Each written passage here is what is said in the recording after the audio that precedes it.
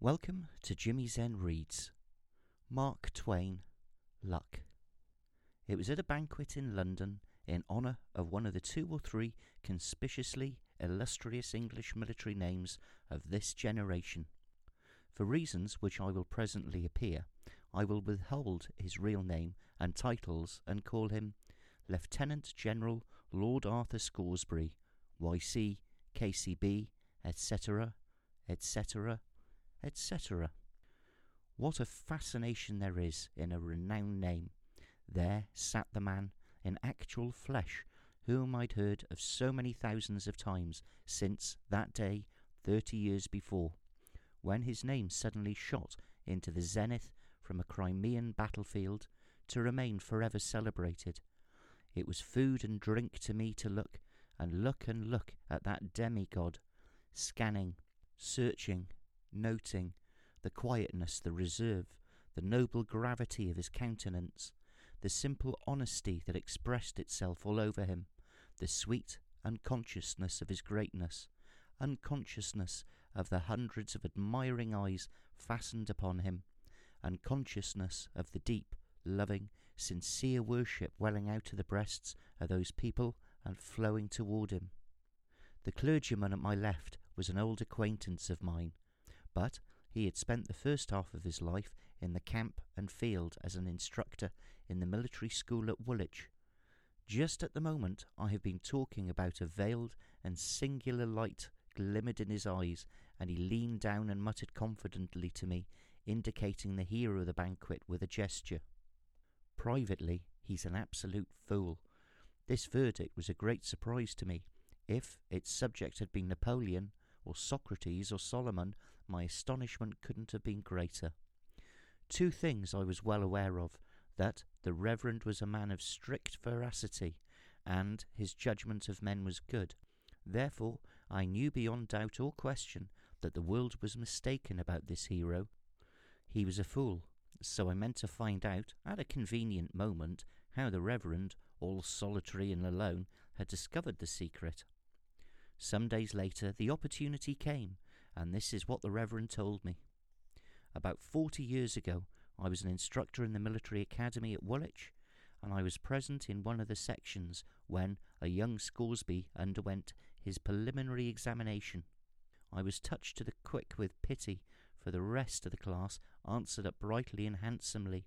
Why, dear me, he didn't know anything, so to speak. He was evidently good and sweet and lovable and guileless, and so it was exceedingly painful to see him stand there, as serene as a graven image, and deliver himself of answers which were veritably miraculous for stupidity and ignorance. All of the compassion in me was aroused in his behalf. I said to myself, when he comes to be examined again, he'll be flung over, of course, so it will simply a harmless act of charity to ease his fall as much as I can. I took him aside and found that he knew little of Caesar's history, and that he didn't know anything else. I went to work and drilled him like a galley slave on certain line of stock questions concerning Caesar, which I knew would be used. If you'll believe me, he went through with flying colours on examination day. He went through on that purely superficial cram, and he got compliments too, while others, who knew 1,000 times more than he, got plucked by some strangely lucky accident, an accident not likely to happen twice in a century. He was asked no question outside of the narrow limits of his drill. It was stupefying. Well, all through his course I stood by him with something of the sentiment which a mother feels for a crippled child, and he always saved himself just by miracle, apparently. Now, of course, the thing that would expose him and kill him at last was mathematics. I resolved to make his death as easy as I could, so I drilled him and crammed him and crammed him and drilled him, just on one line of question, which the examiners would be most likely to use, and then launched him onto his fate. Well, sir, try to conceive of the result. To my consternation, he took first prize, and with it he got a perfect ovation in the way of compliments. Sleep? There was no more sleep for me for a week.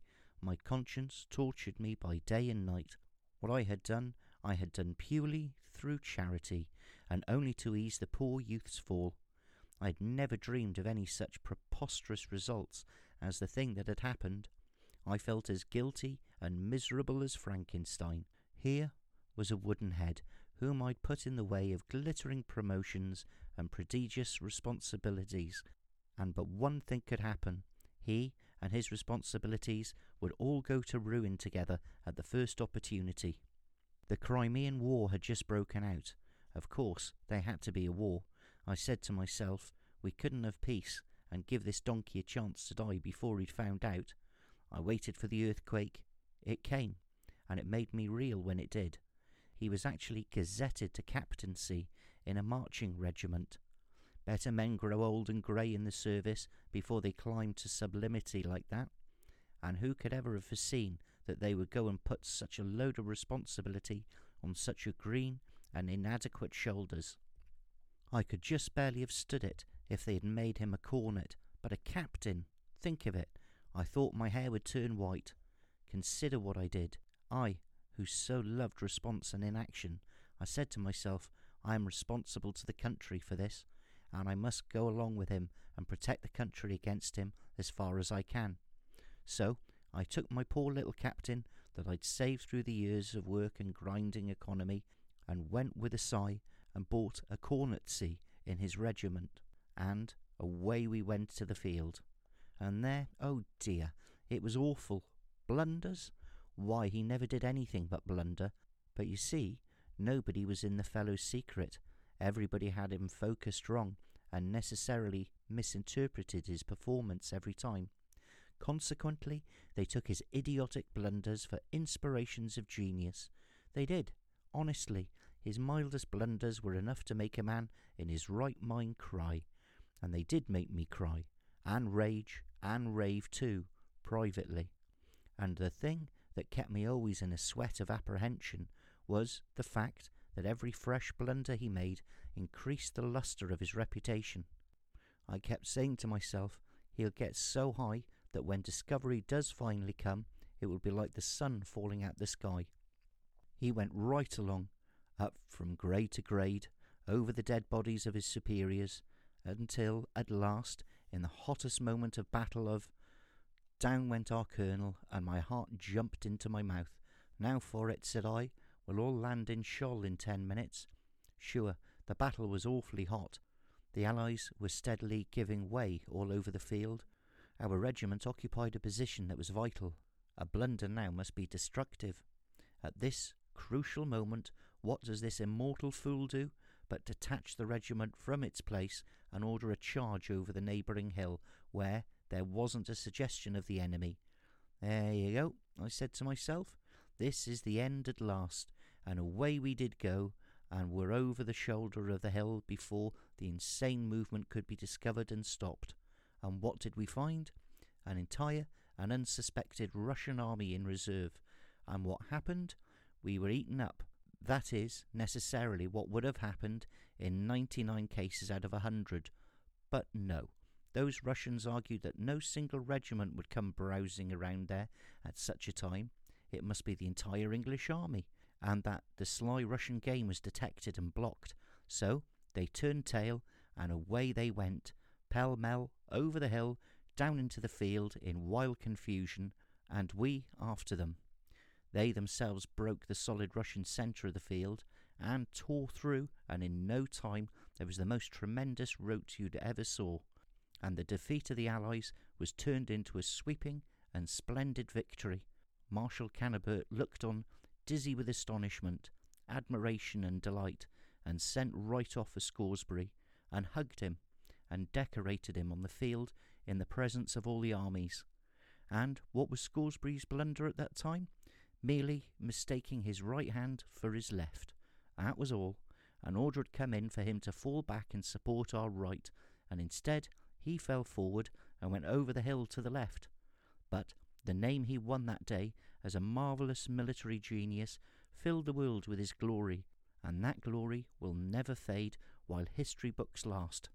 He is just as good and sweet and lovable and unpretending as a man can be, but he doesn't know enough to come in when it rains. Now, that is absolutely true. He is the supremest arse in the universe, and until half an hour ago nobody knew it but himself and me, and he has been pursued day by day and year by year by a most phenomenal and astonishing luckiness. He has been a shining soldier in all wars for a generation. He has littered his whole military life with blunders, and yet has never committed one that did make him a knight or a baronet or a lord or something. Look at his breast. Why, he's just clothed in domestic and foreign decorations.